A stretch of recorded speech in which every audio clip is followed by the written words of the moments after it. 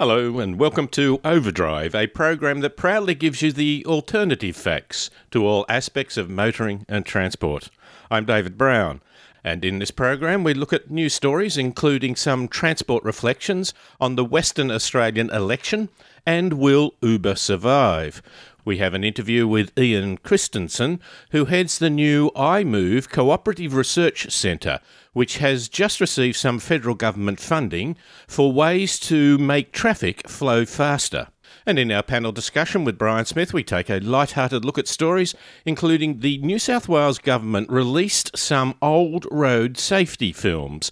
What do we learn from these about road safety, but also about the values of the time? Have a question or a comment, send it to overdrive@drivenmedia.com.au. Let's get started. Let's have the news.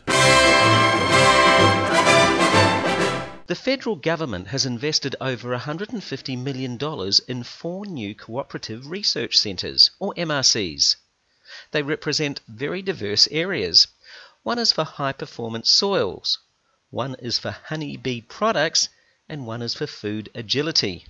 But over a third of the money will go to the new iMove Cooperative Research Centre, which will explore digital and evolving vehicle technologies to help traffic to flow more smoothly. The iMove Centre has already assembled 46 commercial, research and government partners prepared to contribute a further $178 million in cash and in-kind contributions over the grant period of 10 years. iMove will develop systems that harness the growing amount of real-time information available from cars, trucks, public transport vehicles and even personal smartphones, with the aim of smoothing traffic flows, prioritising commercial freight operations and making the best use of the country's multi-billion-dollar road infrastructure. Transport was a significant issue in the West Australian election, which has now seen a change of government, and some analysis suggests it was most significant in marginal seats. Like most transport policy debates, a considerable amount of coverage was given to a few big projects. One such project was the Roe Highway extension, known as Roe 8, an east-west link to the south of Perth, which was promoted as improving both commuter and freight access. Contracts have been let by the previous government, and now there are reports on cancelling these, which has raised the spectre of compensation. We talk about the need for hierarchy, but we argue as though new projects are the only real issue. It is detrimental to our profession when the transport debate within the political spectrum is a range of mode-specific generalities and major projects which have no stability in how they are planned and how they are implemented. Ride-hailing company Uber, which came onto the scene in 2009, appears to be the classic disruptive business that will have a huge impact on transport. Uber is now becoming a generic term for the ride-hailing industry model, but we should not assume that the business model is totally stable, nor that ride-hailing will go away if Uber stumbles. There have been consistent reports of the possible demise of Uber. Bloomberg reported that Uber burned through $3 billion in cash in 2016 on top of about $2 billion in 2015. Recently, the organisation seemed to be imploding, but it has a big war chest and many are betting that it won't fall over. Transport planners have to think about what happens if the disruptors are disrupted, and we need to work with businesses to ensure that financial returns and community values are both considered. At a major transport conference last year, an international expert lamented that transport planners often see the future they want as being always ordered and controlled. But the future is not governed only by regulations and plans. Market forces that tap into consumer emotions and needs can produce interesting results. Bike share schemes are always portrayed as neat modern bikes in docking bays. But in Austin, in America, there is a much more no-frills bike-sharing scheme. A company called Spin has a lock-anywhere QR-coded system activated by a phone app. They are, at startup, promising a $1 per-ride deal. They claim that traditional bike-sharing schemes can cost up to $5,000 per bike per year. All this scheme needs is more standard bike racks. In Singapore, the bus operator Tower Transit is adding a scent with hints of rose and peppermint to 100 of its buses to try and improve the quality of the ride and encourage more people to use their services. But this is not a first. Dunkin' Donuts in South Korea installed technology in buses in Seoul that released the smell of coffee whenever the company advertisement played through bus speakers. Many years ago, a transport planner said that public transport will never be as good as driving alone in your car until you can pass wind on a bus or train and not be embarrassed. Perhaps this is the way to mode equality.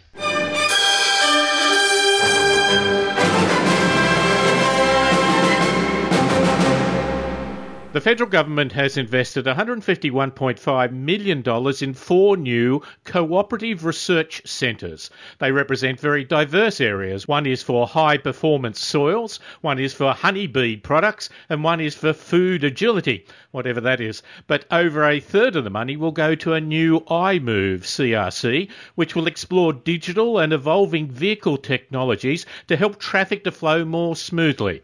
It's not just about passenger cars, but also, of course, about freight.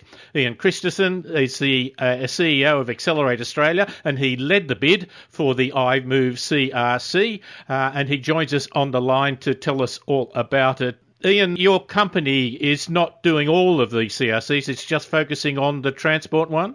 Yes, we put together a bid to work with companies and organisations to improve the mobility of people and freight, and we'll be setting up a new cooperative research centre focused just on that area. You have worked one called an auto CRC for a while. Was that along similar lines? Is this just the next model, which is better?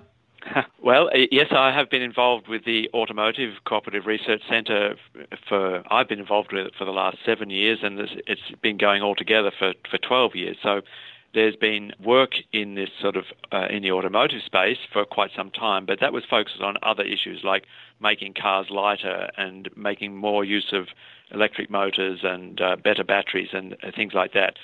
The Mobility CRC is a completely new CRC, and it's focused on the things that cars are used for, which is actually moving people and freight around. So we're tackling the sort of more challenging and broad-based questions of congestion and of road and city design and of public transport effectiveness and of freight efficiency around the nation. Car companies proclaim that their cars are better, lighter, stronger and so on, but they would tend to keep that sort of information to themselves. You're now bringing together organisations. Is there room in a competitive world for this cooperative, a sense of community? Yes, in fact, I would suggest that the only way to solve our traffic challenges is for a cooperative approach between vehicle drivers and road authorities and regulatory authorities and freight organisations. It can't be solved by car drivers alone. It can't be solved by road authorities alone. It has to be done to a degree in a joint fashion. Having said that, it's always, it's impossible to do a project with 1,000 parties all participating. So the way the CRC works is to take parts of the problem and form small groups of organisations who then work together collaboratively or cooperatively on that part of the problem. In the past, we talked about access across all modes. In a way, we used to think about that as just cars, buses and trains, yet you've got to bring in now a whole pile of different skills and different professions in terms of technology and digital technology. I presume that's a much broader task now than what we may have seen in the past. Yes, you're precisely right. The opportunity in front of us comes because these days nearly everyone has a smartphone in their pocket. So they have the ability, or the smartphone potentially has the ability to look up the timetables of the train, the bus, and the Uber and the taxi and anything else, and actually work out for you on the spot what's the best way to deal with things. Now, of course, that can only happen if some smart people have put together the algorithms and the programs and the apps to make all this work. So there is a kind of a new task in front of us to connect all the data that's coming from these different modes, the bus, the train, the tram, and what have you, into functional apps or processes that pull all that data together to serve individual travellers. I think the important point about that is that we don't get blown away with technology. The AITPM newsletter just had an article from one of our platinum sponsors, Austraffic, that said that data can be a kilometre wide but only a millimetre thick. We need to be making sure that we're not just swamped by numbers, but we're actually converting that into practical and real advantages to customers.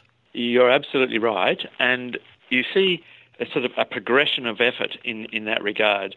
So, for instance, most public transport vehicles now already in some way broadcast or make available their speed and position.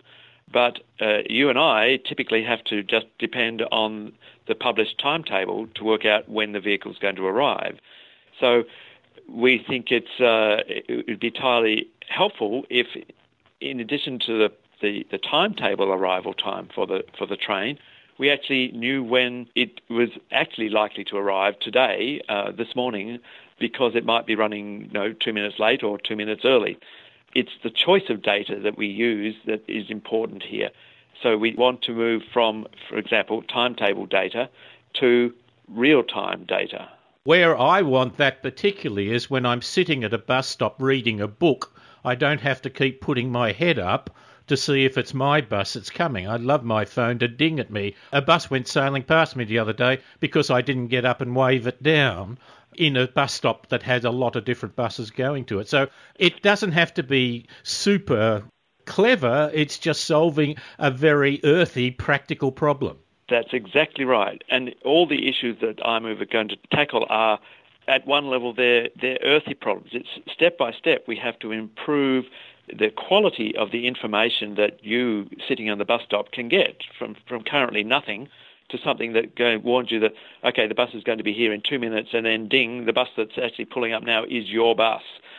Ian, lovely to talk to you. Thank you very much for your time. It's a pleasure, David. We're very happy to help and interested in any sort of feedback or input that your observers would like to make. I appreciate that greatly, and I'm sure the Australian Institute of Traffic Planning and Management would like to take up that interaction, that dialogue that could come from that. Thank you again. And that was Ian Christensen, who is the CEO of Accelerate Australia, but he also led the bid for the iMove Cooperative Research Centre that has now been funded by the federal government with an aim to explore digital and evolving vehicle technologies to help traffic to flow more smoothly.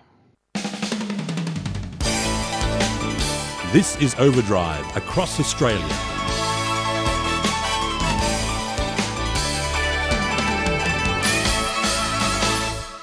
And we're back again for the quirky news stories. And once again, we're joined by Brian Smith. Okay, Brian. G'day, David. Brian, you saw those old films. The New South Wales Road Authority, the RMS, they've just released more of their historic films on road safety. Now, the thing about them is they use some common scenarios to make their point, although they seem to involve some rather dangerous stunts, I would have thought. You've watched this, Brian, and it's got people crossing the road and walking and all that. Did you find them convincing road safety messages? They're pretty outdated, but I have to say a couple of them interested me a lot. The first was the idea of teaching people to use marked pedestrian crossings, and these were, I think, a new concept around the time these were introduced in the late 50s, early 60s. And I have to say the very first demonstration that they gave of some people stepping onto that marked crossing with a car stopping as they are required to do, that car was coming in at about 60 kilometres an hour and really had to haul on the anchors. I thought to myself, they're surely actors. This is not live in the field. They've organised this and decided that this is a safe thing to do. Later on, there's one of those sort of drive steadily and safely kind of ads which involves a kind of a hairstyle, not something on your head, but the style of the hare versus the tortoise, who sort of dives in and out of traffic and overtakes. Now, some of those overtaking moves in this video with ancient old cars with drum brakes and no seatbelts, no safety stuff, were frightening. Cars making very, very close manoeuvres at what looks like about 60 miles an hour. So I was stunned by them. But I have to say my favourite was the gentleman receiving a parcel in the mailbox. And he sort of says to himself, this is this booklet that the Commissioner for the Road Safety suggested I read. He must have bumped into him at the shops. Said, look, I'll send you a copy of the latest road guide. You'll find it fascinating. He sent in a coupon from the Reader's Digest. But the thing about it is, I think it says more about the times than it does about road safety. One of them was an old codger abusing a woman for crossing at a location that didn't have a zebra crossing. I know. And he's using the car to threaten her. Past her. And she's standing there, and he's sort of jiggling the car as if to say, "Oh yeah." And she's standing there in that glorious sort of pose with the hands sort of up near her throat, and he's acting. He pushes her back onto the footpath. Yeah. I see. The other one was the guy who collected the parcel was, of course, watering the garden in his collared shirt and tie and tailored trousers, and he's collaring next door. Neighbour comes up in a collared shirt and tie. He's been doing a bit of gardening. Well, the other main one, of course, was that they had an interesting scenario of that really weird rule of give way to the right. That even if you're on a 3-lane major road and a car came out from Parramatta Road, yeah, from the smallest side street, they would still have to give way to it if that side street the car was coming on your right.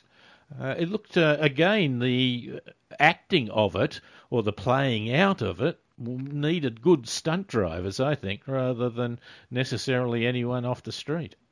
Yeah, they used like a platoon of F.B. Holden's zooming along, and another car just basically storms its way out of the side street, and the car that successfully stops and is praised for the driver is praised for complying with this new road rule, nearly collects another sort of 2-ton car up the bumper.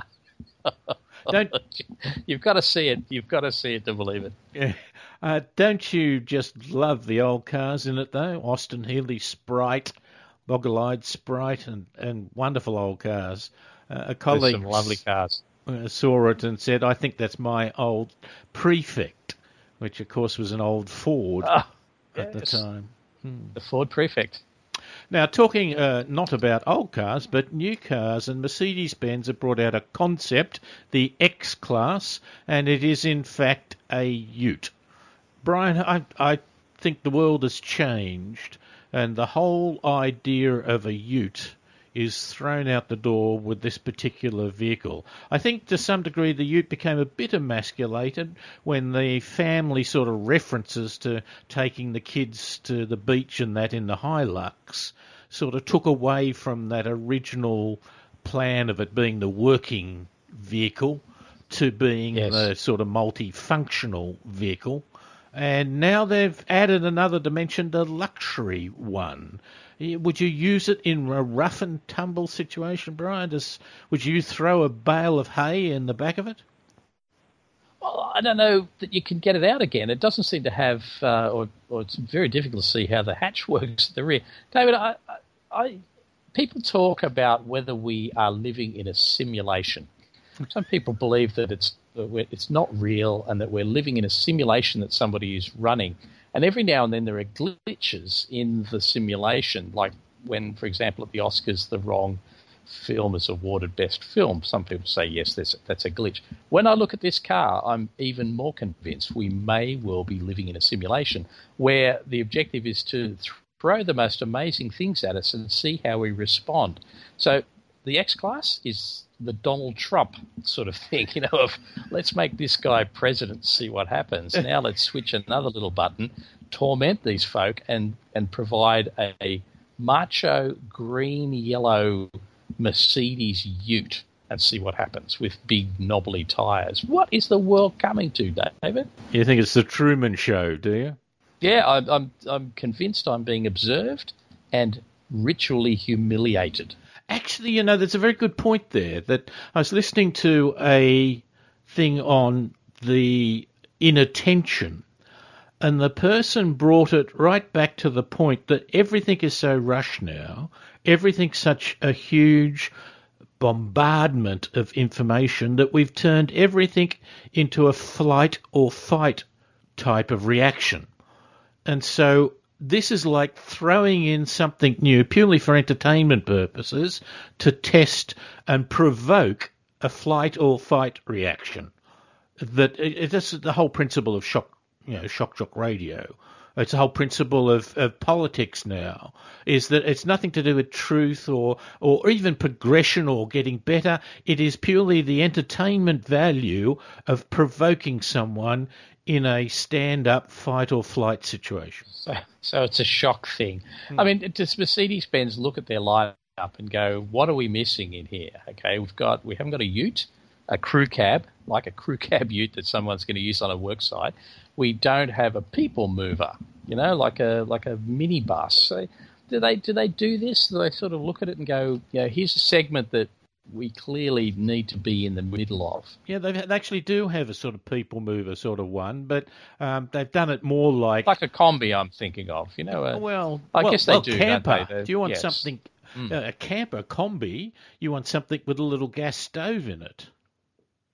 Now, but how would you be if, among other things, are you going to get this thing repaired in the bush? I don't see it happen. No, it's never going to be in the bush.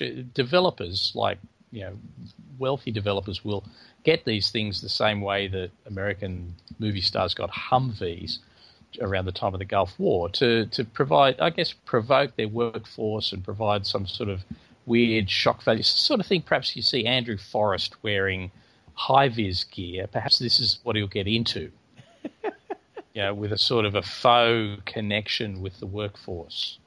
Can you imagine being in a bush pub and telling your mates you've just bought a new ute, and in fact you sort of repeat the public relations stuff they've written, which comes under the heading pure emotion and modern beauty, dynamism, and elegance define the appearance of the Concept X-Class stylish explorer and make it the perfect companion in urban areas. That's interesting.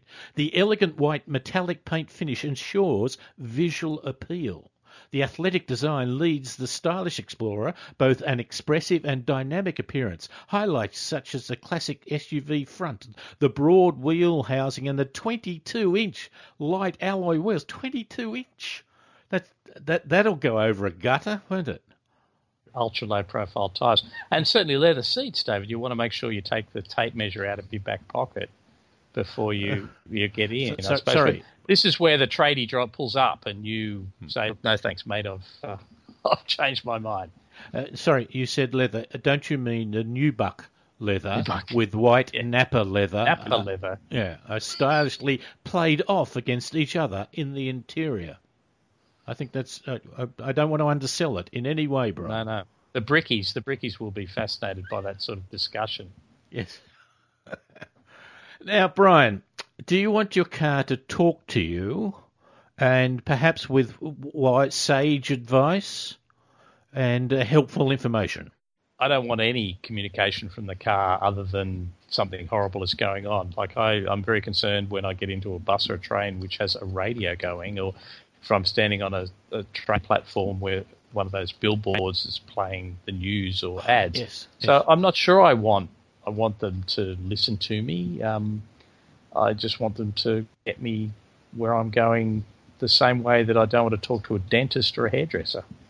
Yes. What's one of the oldest jokes in the world? A guy sits down to a barber and the barber says, "How do you want it?" And the guy says, "In silence." Now, Ford wants self-driving cars of the future to be better listeners and observers. Now, Brian, you go back to this. I may have mentioned this before. When you and I, or were younger, a new toy that might have spoke had like in The Simpsons, you pull the cord at the back and it would repeat one of 5 messages. Hello, how are you today? Hello, my name is Krusty the Clown, or something like that. Then they brought in things where you had a toy dog which would wag its tail if you spoke to it. Now they've brought in a Barbie doll which is linked to the internet and so can have a conversation.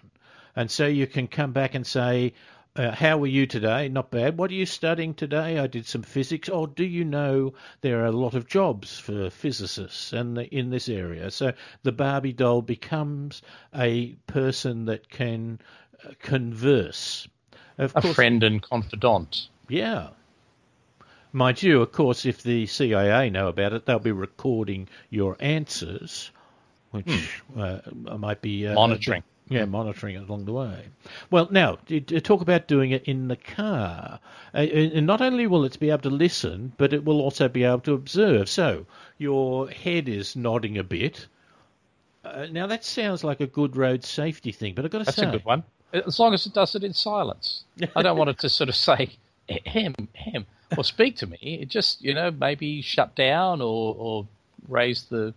I don't know, turn the fan up or something like this, or prevent me from driving. But I don't want to have, it says here, they want to give the driver a more rich interaction with the voice commands of the vehicle. And they're talking here about, I guess, more than the nodding off thing, but someone saying, I'm hungry or I need coffee, and the car then, I guess, going, okay, I'll take you to a drive-through food place. Like, David, I can talk to my phone now. I have commands, those voice commands that work on my phone. Do you think I use them?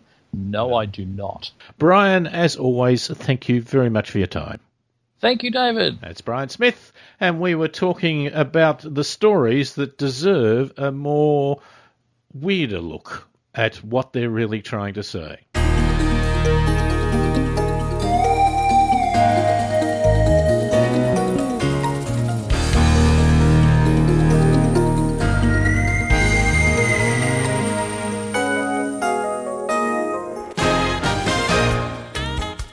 And this has been Overdrive. My thanks to David Saxberg, David Campbell, Brian Smith and Paul Just for their great help during the program. Overdrive can be heard across Australia on the Community Radio Network. You can listen to longer segments of each of the features by going to our website at drivenmedia.com.au or podcast the whole program on iTunes or your favourite podcast service. I'm David Brown. Thanks for listening.